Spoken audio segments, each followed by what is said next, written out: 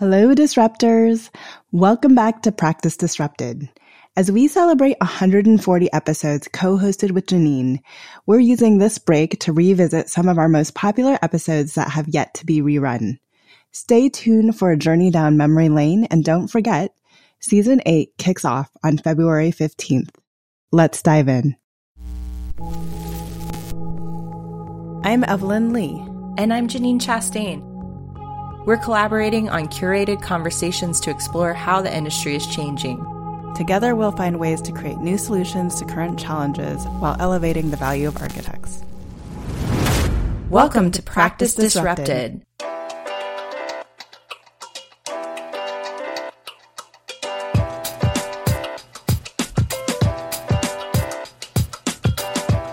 Hi, everyone. Welcome to Practice Disrupted. I'm Evelyn, and this is Janine.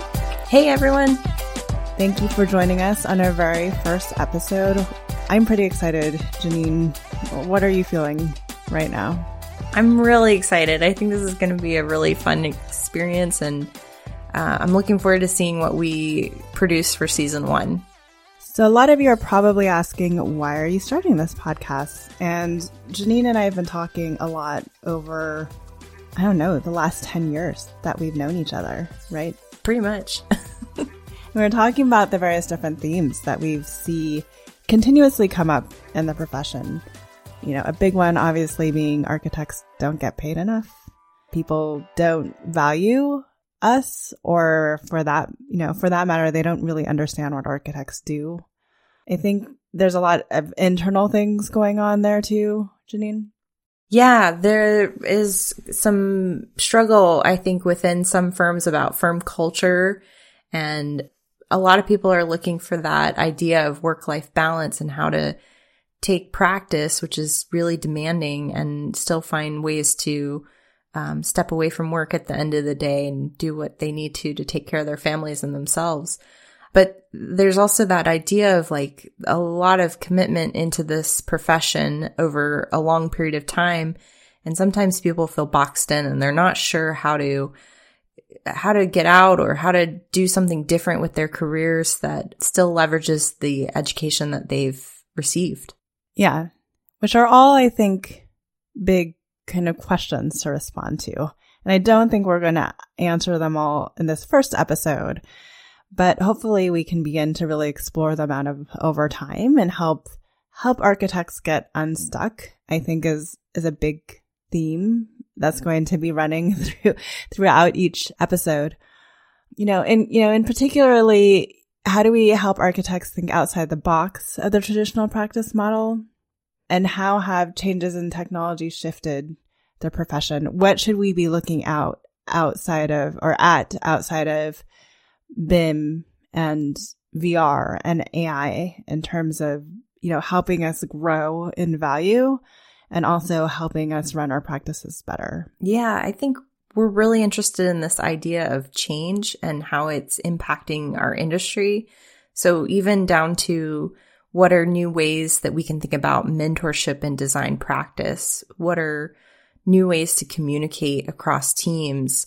And what are new service lines that firms might be introducing to increase their revenue potential? Yeah, absolutely. And I think we might want to tell our new audience, especially those individuals that don't know us, a little bit about who we are. So I'm Evelyn Lee. I'm the founder of Practice of Architecture, and Practice Disrupted is a podcast of Practice of Architecture. And I invited Janine to come and join me because of her unique background and perspective as a younger individual in the profession who is creating a lot of change within her own right. So, Janine, why don't you tell us a little bit about yourself too? Sure.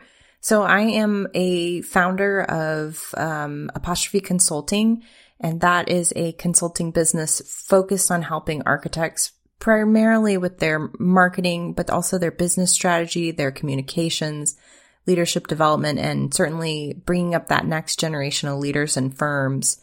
And my experience really rooted from this idea of the emerging professional experience of coming out of school, transitioning into practice, and trying to figure out how to move forward through that path towards becoming either like a project manager or project architect. I have practiced as a designer on architecture teams, and I've also had the experience of working as a marketer for architecture firms. Both were in the Bay Area, and it really stemmed from the step outside of traditional practice was a result of the recession. And I have been just really intrigued by this idea of how people from my generation were trying to navigate that difficult moment in time. And then as a result, they kind of have all kinds of interesting careers. And their expectations, I think, on the industry have been pretty different than prior generations. So I've noticed there's a lot of firm leaders that are asking, like, why are people changing jobs so frequently? I give them all these benefits and I'm not sure why they're not sticking around. I think that there's a lot to unpack in those conversations, and I'm hoping that I can add to the conversation and bring that perspective into the discussion. Well, I definitely think you can. And I don't think we are saying that there isn't anything we can't learn either, right? From the more tenured professionals in the profession too. I think, a lot of what this podcast is going to look at is, what is important to practice that needs to be retained, but where can we begin to shift and move the needle? Yeah. And I think, Evelyn, you have a really interesting story too. You've worked as a practicing architect, but you've also made this big jump now in your career to landing at Slack. So I think it's important to look at, like, how did you get from there to here, and what did that path look like for you? Yeah, a very meandering path, I think. One that took me a while to get used to and adapt to too.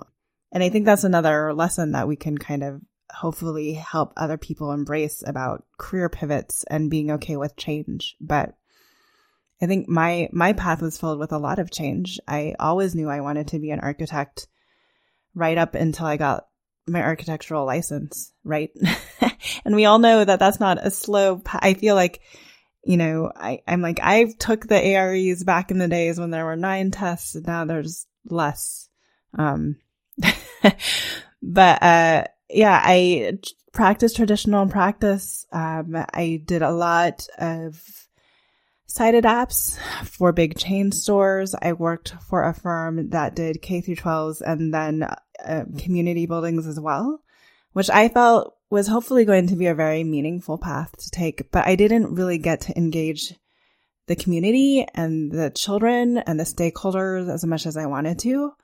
So I sought off on my own and I landed at a nonprofit organization. And at that nonprofit organization, I had a really hard time talking about the value of architects and what we bring to other nonprofit organizations, or what the value that we bring beyond building a building from the ground up. And I realized I didn't have the ability or the language or the vocabulary to really talk to other people about that value. So I actually went out and I got my MBA and picked up my MPA, my Master's in Public Administration. And I just want to throw in, Janine, you two have your MBA, and we might want to talk a little bit later about why you went and got yours. But I came out of it and I started working I found my way at a great place at MK Think, leading their strategy group under Nate Gore. And it was a really interesting place to be because it wasn't a large firm. At its peak, we were maybe 40 people, but we had a successful strategy practice in a way that I've never seen any other firm of a similar size actually produce revenue out of. I then went and worked for a dear friend of mine in workplace consulting, and that's ultimately what landed me at Slack as experience design. What I found throughout this whole experience on the strategy side, though, is that I really get to speak to the end users, which is why I kind of ended up leaving architecture in the beginning. That's a really interesting experience. Yeah. And it provides a unique experience. And it's really interesting, especially in this time of change, when architects are really, I think, being urged to go back to the office. what the tech firms are doing as a kind of a unique counterpoint to what's going on with architecture firms. I feel like that's offered me another kind of layer of experience to add on where that we can learn from as an industry and as a profession. Yeah, I think you being in the tech industry and being so up close to that really, I think, progressive model of how our business is really reaching to offer new, unique things to their staff and their clients. It's a very interesting case study that we can learn from in our industry that's much more slow moving. Yeah. And there's other people I think we can learn from too. So in terms of what else our listeners, I was going to say our readers, our listeners can expect out of this podcast, I'm really excited in bringing in architects that are doing things a little bit differently, that have firms of their own, to talk about kind of the changes they've made very intentionally to be successful. I know, Janine, you're kind of excited about this whole Architecture And series. Oh, yeah. I think it's going to be really fun. We're going to try and bring in some people that are trained in architecture. They might be licensed in architecture, but they've gone off into different career paths that are very unique and applied what they learned in our industry into those fields. So oftentimes we see these people as creating their own path and really making their own way forward for others to follow. And we're going to ask them some questions to understand better, like what is that journey like and what are the unique ways that they're applying their education. Yeah. And I am really excited to kind of bring all of the most interesting speakers from business schools and even my peers from business school that have gone off and become successful consultants in leadership development and cultural strategists, even HR and finance planning into the conversation, to really talk about what are lessons that we can learn from other fields outside of architecture that we can apply. Yeah, I am too, because I think at the end of the day, I'm really hoping that people will be able to walk away with some really clear ideas about what they might be able to bring back either into their own practice, or if they want to pivot their career, that they'll have some ideas about how to do it. And it will just create some more energy behind the idea that change isn't scary. Change is an opportunity to really expand what you're already doing in a new way and create more value. Yeah, I'm really excited about that. And I think kind of the through line of all of the 12 episodes that we're looking at doing in this first series is really about the changing nature of practice. But I think the sub bullet to the changing nature of practice is how to get people unstuck and how to get firms unstuck so that they can actually change. Speaking of unstuck, why don't we talk a little bit about why we wanted to be a little more entrepreneurial and go off and start our own businesses. So why don't you tell me more specifically about Apostrophe Consulting and what you're doing there? Yeah, so Apostrophe Consulting kind of came out of my fight to stay in this industry during the recession. I was a new grad coming into the industry and sending out resumes everywhere I could think and trying desperately to get a job at a time when most firms were not looking to hire people recently out of school. So I had to get really creative about what I was doing. And through some guidance from some mentors, I was able to start taking on smaller jobs where I was doing consulting work. It started with AIA California, who brought me on as a 4-month contract to help them out with a couple things. And it shifted into helping different architects and other nonprofit groups. And it followed me through my career as I transitioned back into working full time. So since I've gone off and I've started doing my consulting work full time, I've been really focused on this idea of how do I bring all of the things that I learned while working inside architecture firms that were very diverse into helping different studio leaders grow their businesses in a way that works for them. So I think I've seen in my professional experience a lot of trends. I think that resonate with different architecture studios, and they relate to dealing with marketing, dealing with their staff, dealing with the culture of the firm, how the client influences the culture of the firm even. And I think each entrepreneur of a architecture studio has to navigate those issues in a unique way that works around their unique series of variables. And I've become really skilled at understanding how to help be a cheerleader for architects in figuring those problems out so that it improves their organization. Yeah. And especially, can you tell me a little bit about the work that you did with the Leadership Institute at the AIA and kind of how the lessons that you've learned from there, as well as like what leadership development looks like in the future of the profession? Sure. So I got really involved with the AIA and this committee that was focused on how to get architects to be more civically minded. And they are the people that came up with the term, the idea of the citizen architect, and this desire for architects to have leadership skills.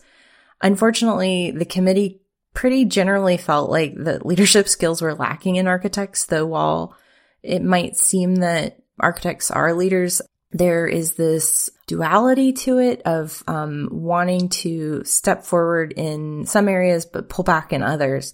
And so the committee was really focused on trying to address the issues around where they saw most architects pulling back, which included the soft skills and wanting to teach them how to be leaders in their firm, how to step out and be civically minded leaders within their communities and beyond. And so basically we started coming up with this idea of like, how do we create more opportunity for more architects and designers to be exposed to leadership development training rather than this traditional model of leadership development that's only for the select few who either get promotion and they get put into this leadership class, or they have enough money to pay for an executive leadership training class that they fly to a city and they spend thousands of dollars being coached on something for a weekend.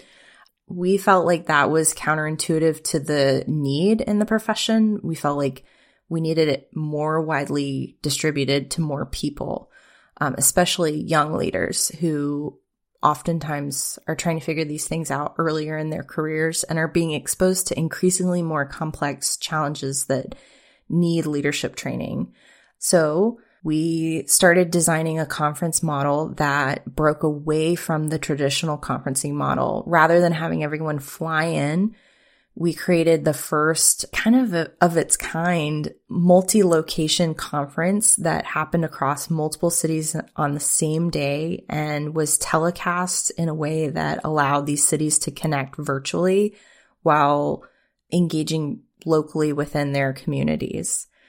So that was a long response to your question, but basically we found a lot of success in being able to amplify what we were doing through this method. And over the 4 years that the conference grew, we were able to reach over 1,700 people, both architects and emerging professionals who were unlicensed. And the conference is still continuing to grow. So now as a professional in my consulting business, I really want to create opportunities to bring that leadership development piece inside the firm, because I want to see leadership being talked about not only with the leadership team that's running the studio, but also with the younger staff who are being asked to step into these job captain roles or young project manager roles or young project architect roles. And they need as much support as the leaders of the firm do who are looking at the organization as a whole. So creating unique ways to integrate that development across the firm. Yeah. No, I mean, what's really exciting for me is the takeaway from the Leadership Institute was the fact that you actually came up with a completely new way of delivering the education materials on a virtual scale that brought together people both in person and kind of online, right? The keynotes were in various different places sometimes. So for me, that's an entire new business model to develop new educational courses. So there's just like a lot of things going on there.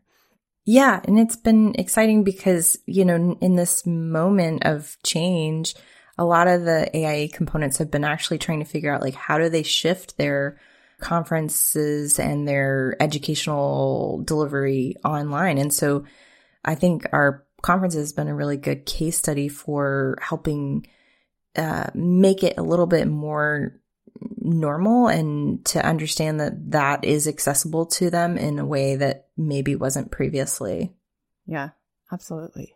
And you've also been very active with AIA equally and came up with this concept around the Practice Innovation Lab, which equally had some new ideas that introduced a different way of thinking into our industry. Yeah. So I think this was 2017. Yeah, I'm pretty sure it was 2017. So 2017, I was chair of the Young Architects Forum, and every 5 years, the Young Architects Forum has a budget for a conference to bring together 60 individuals of their choosing to create the strategic plan for the next 5 years. And we kind of flipped that on its head a little bit and said, well, what if we do a Practice Innovation Lab and bring together 10 teams of 6, give them some homework up front that, some great reading that I had in business school, some icebreakers, because these people, for the most part, didn't know each other, and we were throwing complete strangers together on a team, and give them a framework to potentially build out new business plans. So could we get 10 new business plans out of 10 teams of 6 strangers? And miraculously, it came together quite incredibly. I think we were very intentional about opening the selection process and the application process to AIA members, to non-members, to students, to people with all different tenure in the profession, right? So it didn't matter if you were new out of school or if you were in school or if you had been practicing for more than 30 years. If you're interested in this conversation, you're welcome to apply. And I think one of the best compliments that I actually got out of the Practice Innovation Lab was from a non-member who said, if the AIA was having these type of conversations on a more regular basis, then I would sign up and join to be a member. But the energy that came into that room from people that were kind of united about this idea of moving the needle forward and thinking about practice differently, it was crazy because it was all done in a day and 3 quarters. And the first day was this really intense charrette where we also brought in a few keynote speakers. 1, so people can get a break from their team, but 2, also to kind of prompt different ways of thinking for the team. And then on the last day, they had to do kind of a Shark Tank, like each team did a Shark Tank presentation of their new business idea. And the conference committee went back and forth a while. Are these people going to be so worn out on the first day? Like, when do we end the day, right? Do we leave the space open so they can stay as long as they want? The space, I think, closed at 9 p.m. that day. So that ended. But a lot of the teams chose to work like they would the day before a big critique, in the studio because they were that excited about it. And they stayed up to all hours of the evening trying to get this pitch ready. It was really exciting. It was a great energy.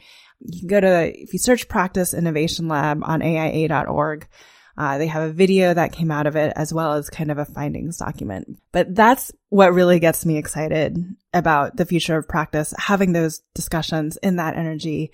And that's, really why I ultimately launched Practice of Architecture as a way to keep that dialogue going.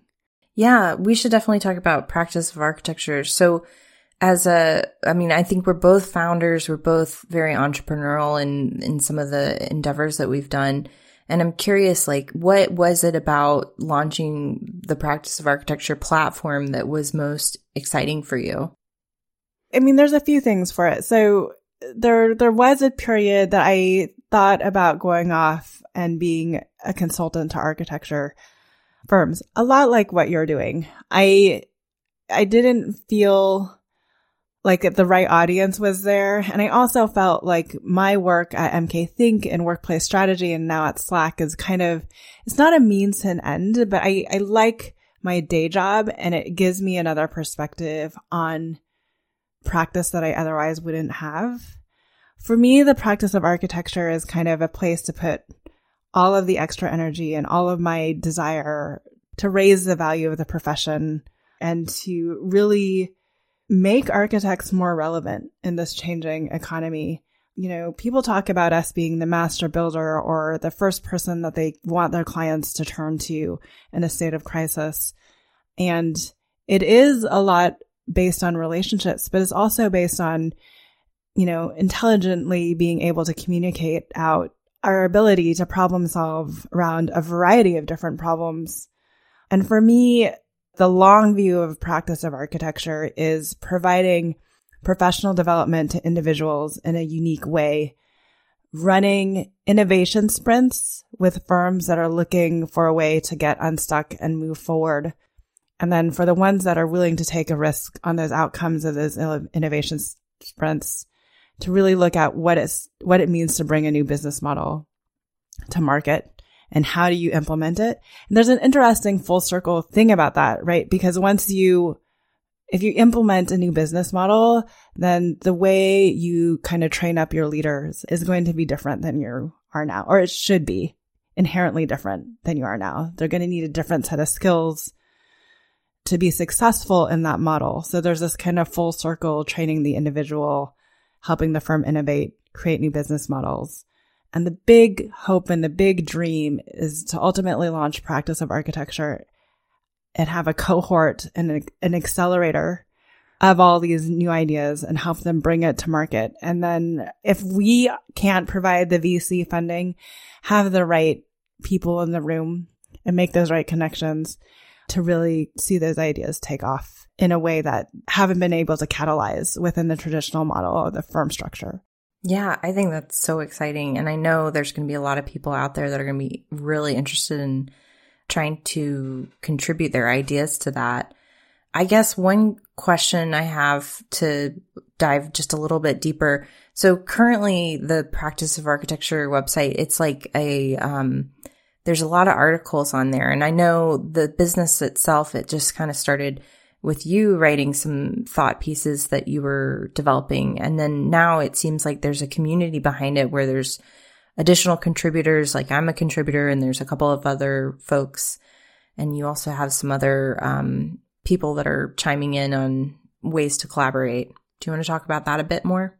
Yeah. I mean, ultimately, the practice of architecture, while it was my idea, it's more aligned with like rising tides raise all ships, right? And I think it's also important that we don't feel isolated in these new ideas, that even though they may be new and risky and they're not necessarily mainstream, we're not the only ones thinking about it, right? So I think bringing others to the table kind of just adds more, not gravitas, but it just adds another layer of, you know, this is something worth thinking about.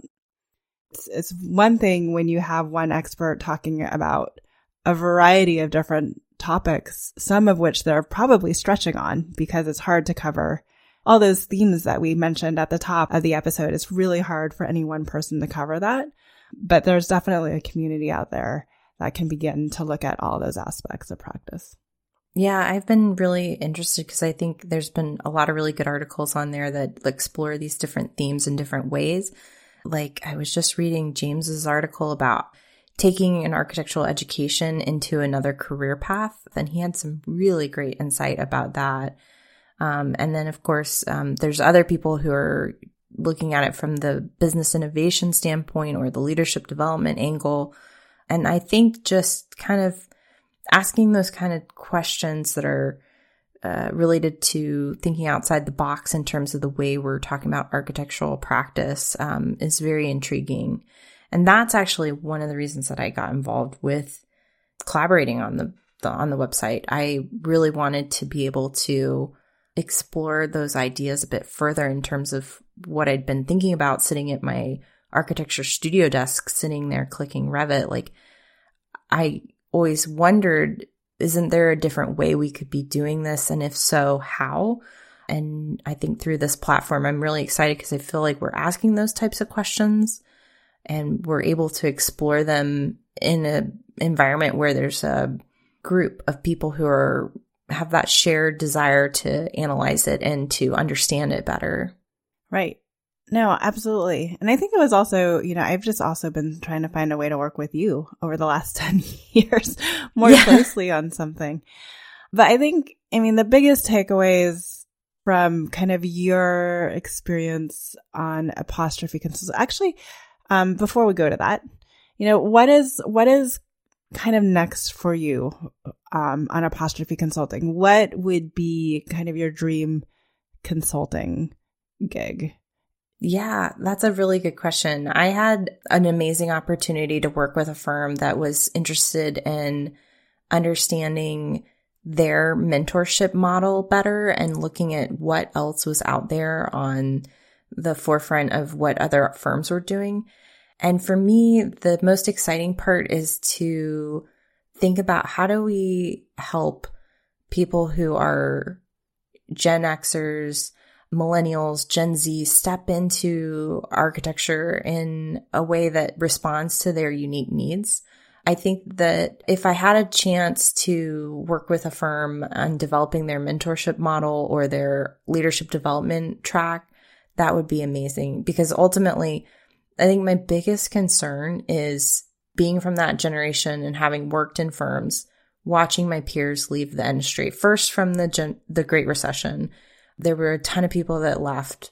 And then now, just because the way practice works, I'm constantly seeing my friends in all parts of the country, in all different types of firms, frustrated and wanting something different and oftentimes walking away. Or if they stay, they might be a little bit frustrated. And I don't feel like it needs to be like that. I think that we can solve this problem in a way that allows for younger leaders in firms to find their way forward in practice.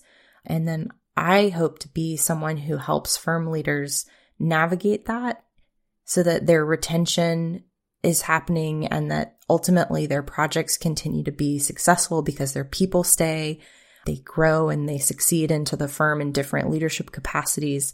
And long term, the health of all these different firms continues to grow. The gap is there. We desperately need people to stay in this industry and to continue to become great architects for the future of our industry. Yeah. The interesting there too, and I don't know how much you want to get into it, is just kind of, I've seen this in tech, in various different workplaces when I was doing workplace consultant, but also the disconnect, especially the longer the organization has been around, between what leadership thinks they should be providing from a leadership development perspective and what those individual contributors like really and early, the younger managers or even the mid-level managers really need for development within their careers. Yeah, I agree. I think, our industry has such a really robust history of what it means to be an architect. It goes on for centuries and it's based on some really iconic leaders in our field who practiced in a specific way. It came from their education and the places that they studied and the people they studied under. And so I think our industry replicates a lot of those behaviors forward. But we're at a pivotal moment of change where people are asking their leaders to lead in ways that are different than perhaps the way their mentors taught them to lead. And there is a bit of a conflict there, I would say. It's oftentimes unspoken because it's not like the younger leaders in the firm are going to be that outspoken. And usually if they are, they end up getting asked to leave. But right. The opportunity really is there to look at things a little bit differently and create pathways for people to be successful where they don't have to leave. They can grow into these leadership roles. Usually the outspoken ones are the ones you want to groom into leaders anyway. So I just think there's a disconnect and there's a need to foster and champion all types of different leaders into growing into the type of architects that we need now and in the future versus what we needed a decade ago. I completely agree with you. And it's really been interesting, kind of your view as a millennial. I think I take a little older view, right? I guess, I don't know if I'm quite mid-management, but, or mid-career, but, I fall firmly in Generation X. We were called kind of the unicorns, right? Those licensed 10 to 15 years with enough work experience to maybe go transition to principal, but they're missing that generation ahead of us. So they're kind of scared to hand it all over. And to be honest, I think there's definitely plenty of people of my generation that, depending on the size of the firm and the role that they've had, and kind of the overall lack of transparency that architecture firms tend to have, a hesitancy to kind of step into those leadership roles as well, partly because of what they don't know, but also partly because they haven't been given the hand or the authority to do so, I guess. Do you see architecture practice changing at all? And, amid of everything else going on in the world, do you think, what is your sense on their ability to change? Well, I think the current economic and social challenge of our time, the pandemic, I think it's going to force a lot of firm leaders to have to ask questions that they need to address that they've never had to before.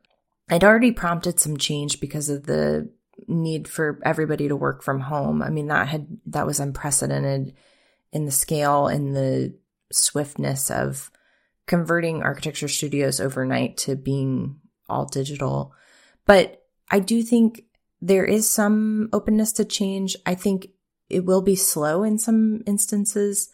Ultimately, I think it's a generational shift. So as Generation X starts moving into leadership positions within firms, I think they're going to start helping to move these conversations forward in a more swift way than the conversations were happening with the boomers, because the need for change isn't there, I think, for the boomers. I think the boomers are pretty happy with the way firms are operating until up to 10 weeks ago. Or 11 weeks ago, or when the first shelter-in-place order went out. I mean, I'm hopeful that the architecture profession comes changed out of this. I think we've shown an unprecedented amount of agility to adapt. And I think it's interesting. I heard one of the large firms say, if we talked about this, if we brought this up, we would have created a task force. We would have talked about it months on end. We would have tried to make it just perfect before we made the change. We would have somehow found a way to prototype it. In 2 to 3 years later, they might have tried it. So I think this pushed things forward in a new way. I hope that one of the biggest takeaways is the need for our practices to be more agile and to be more adaptable and to be more empathetic, right, to the needs of our employees. I think I'm so grateful to work at Slack, but I've also, on top of my regular workday, have kind of taken on the role of, with a 2-year-old and a 4-year-old at home, of the nanny. And thankfully, my son had a really excellent social classes, digital classes, but it's still making sure he's sitting in front of the computer for circle time, and keeping my 2-year-old entertained through the workday, and then staying up late into the night to actually get focused work done. So I think definitely on the project side, I'm not the only one doing that. So at a very minimum, I would hope that, this notion of asynchronous project schedules remains intact. I don't necessarily believe in work-life balance, but until we do that, I don't think that we are going to be catching people at their most productive hours when they can really thoughtfully contribute to the firm. And we need to allow space for that to happen. Mm-hmm. So, Evelyn, I just want to take a step back for our audience and just think about what we're asking them to think about as they listen to this episode, or even as they move into this season with us, as we start to talk about these different areas of change. What we want you to ask yourself is, what are the challenges that you're facing either in your firm or in your studio or in your career? And how do you start to think about solving those problems in a bigger way? Right. And I don't think you're going to find the answers, in this episode. I think if you were to go back and list your challenges, that in the forthcoming episodes, you'll find that we address those challenges in a variety of different ways. And we do so at a variety of different scales, at the individual scale, at the firm scale. And for those early in their profession, those that are later in the profession, those that are thinking of moving to a similar role or even leaving the profession altogether. I think, you're not alone in this. The challenges are not entirely unique, but how we move forward, I think, is where the biggest opportunity lies. And not only do we want to present cases of people doing it differently, but we want to provide you the framework and the mindset so that you can create something new yourself. And we've gathered some lessons that we think are applicable as you start to ask these questions of yourself, some lessons that we learned through our career that we wanted to share. Yeah. So I think I'm going to start with the individual. So understand your willingness to take risk and realizing that we grow through the most difficult times. So how far are you kind of willing to push it within your means? One lesson that I learned in my own career was just to not let the path define my future, but rather to decide what was important to me and design my future around that. I think early on in anyone's career in this field, it's easy to look at the traditional linear path of the way you might move down the succession of becoming a introductory designer to a project architect and think that you have to stick to that. But in reality, the skill of navigating your career is about finding what's important to you and allowing that to inform the decisions that you make in terms of how you navigate your career. We've also talked a lot about this idea of people who are invested in this industry for so long and they have so many years of experience, and they sometimes feel like they get to a place where they feel stuck and they don't feel like they can change anything, that they just have to do that forever. And we don't think that's the case. We think that there are ways that you can broaden your career.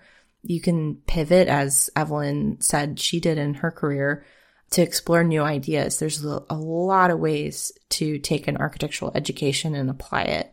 Yeah, and I think part of that is also looking at what inspires you outside of architecture or kind of architecturally adjacent. There's a lot of architects out there doing unique things from a graphic design, a sculptural kind of point of view. I take a lot of inspiration from other entrepreneurs. I take a lot of inspiration from the CEO of Slack, but similarly minded people that are kind of disrupting other industries, and how did they think about creating that disruption, and there's ability to continue to be unique and original and to use kind of everything that we have learned in the past to contribute to those ideas. So just to kind of cap this all off, maybe we should highlight some of the range of topics that we're looking to dive deeper into over the season.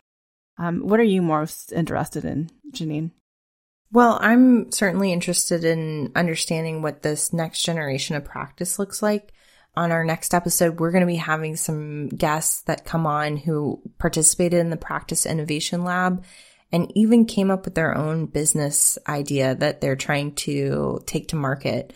So we'll look at what those leaders are thinking in terms of pivoting, in terms of how they're thinking about practice. We're also going to look at what it means to be a purpose-driven practice. Like, how do you put what is important to you at the forefront of how you're talking about your firm culture and your marketing? We're going to look at new models of mentorship, which is a personal favorite of mine, as well as retaining the next generation of leaders. Yeah, I'm excited kind of about this whole idea of new service lines. The best way to kind of increase your profit margin is by offering something new and different rather than trying to get people to pay more for what you already offer them. So to whatever extent we can really expand the different types of services we're offering as an architecture firm. At Practice of Architecture, we're developing a course in this, but having a good conversation about what we're saying is recreating or creating your career in architecture, and kind of the expectations of that, Janine, you mentioned, of staying on that path, but also what it means to go off that path and to discover new, and applying this idea of agility to your own career and settling in being okay with change on a personal level, I think. Mm-hmm. We hope that people will walk away with these lessons that they can apply in their firm or in their personal career paths, and just be willing to explore some different concepts, like step outside of what you think is the set way to do it and what is another way that another firm might be looking at the same problem. Yeah. And then one of the things that I'm really interested in, I think you are as well, is this whole idea of architecture. And so if you find yourself attracted to this podcast, but you are in a different career altogether, please reach out to us because we'd love to hear what you're doing. But in the meantime, we are using our connections to reach out to those who have already pivoted away and give them kind of the space to tell us how they took their architectural training or how they believe actually the career they landed in could lend itself better to those that have architecture training, and advice to architects who are interested in making the leap.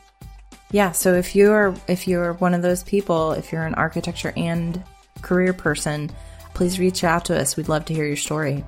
Yeah. So for more on the changing nature of practice, visit us online at practiceofarchitecture.com and follow us on social at Practice of Arch.